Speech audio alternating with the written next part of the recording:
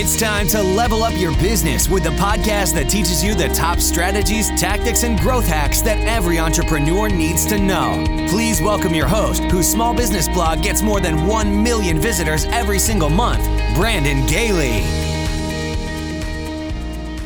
Welcome aboard to episode 73 of the 0 to 7 Figures podcast, as we continue on with this week's theme of how the top entrepreneurs and millionaires make their money through frugal choices. Today, I will be sharing wisdom from the habits guru, S.J. Scott, on how to stop impulse buying and save more money, which comes from his blog, developgoodhabits.com. If you follow a budget like most people do, impulse buying will disrupt your budget and ruin any plans you have for saving money. Without proper planning for purchases, you are using money that you initially intended to spend somewhere else and using it to buy something you don't necessarily need. This may leave you with little to no money to buy the things that you actually do need. Furthermore, impulse buying prevents you from creating good and lasting financial habits. If you teach yourself how to save and be conservative with your money at a young age, those habits will carry on with you throughout life and allow you to save money for larger planned purchases. So let's go ahead and get into the 9 ways that you can avoid impulse buying. Number 1, create a 30-day waiting list for big purchases. If you see something that you want to buy, write down the product and the name of the store and stick it away somewhere in a drawer or in your car. After 1 month, if you are still thinking about the product and still feel like it will benefit you, go ahead and buy it.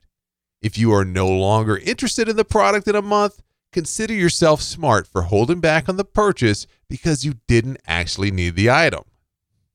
Number 2, avoid going to shopping areas. Don't use shopping as a pastime if you are bored or looking for a hobby. If you surround yourself with temptations of things that you may want to buy, you're likely to give in to that urge and buy something that you don't need.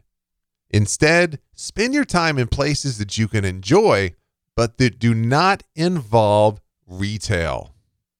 Number 3, find free ways to reward yourself. Often you may feel like you want to treat yourself for achieving a goal or accomplishing something great by buying yourself a present of some sort. Find other ways to reward yourself that don't cost money but are equally as effective. Number 4, avoid visiting online shopping websites.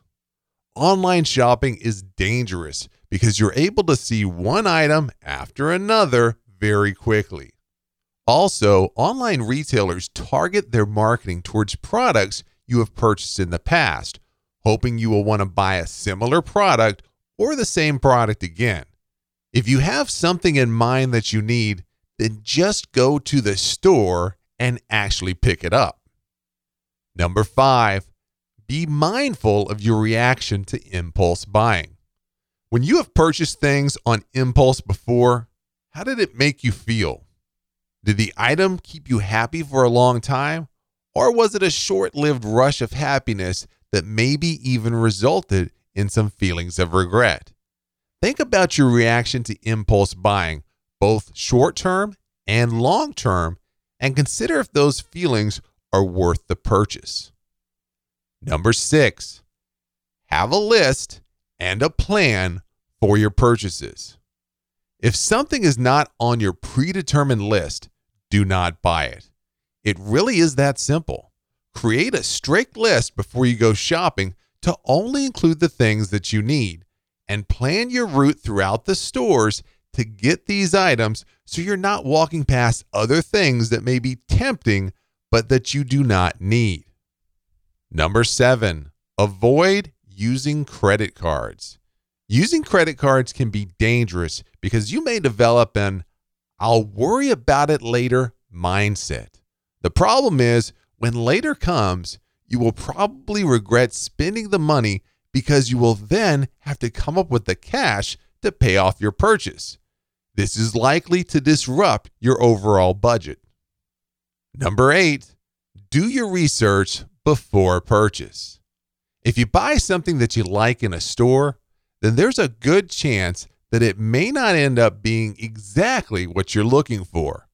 Especially if you are making a big purchase, do your research first and try out products before you commit to the one that you're going to buy. This will help prevent buyer's remorse or having to fight a store's return policy. And number 9, remember your goals. Whether your goals are financial or otherwise, keep them in mind before wasting money. Perhaps you are trying to save a certain amount of money to have in your savings account, or you want to plan a trip across the country but can't afford it. Think about these goals and remember that your small impulse purchases add up to a lot of money and can prevent you from meeting your goals. In conclusion, be conscious of how your body reacts when you feel the urge to buy something. Is there something else going on that doesn't really have to do with possibly owning the product that you can fix in some other way? Being able to identify your motivations for impulse buying and determining if these motivators are affecting you can help you save money. And that'll do it for this episode. I hope you enjoyed today's wisdom, and I look forward to sharing more wisdom with you in the next episode. Thanks for tuning in to this episode of the 0 to 7 Figures podcast. Please take a second to press the subscribe button right now to show your support and make sure you never miss an episode.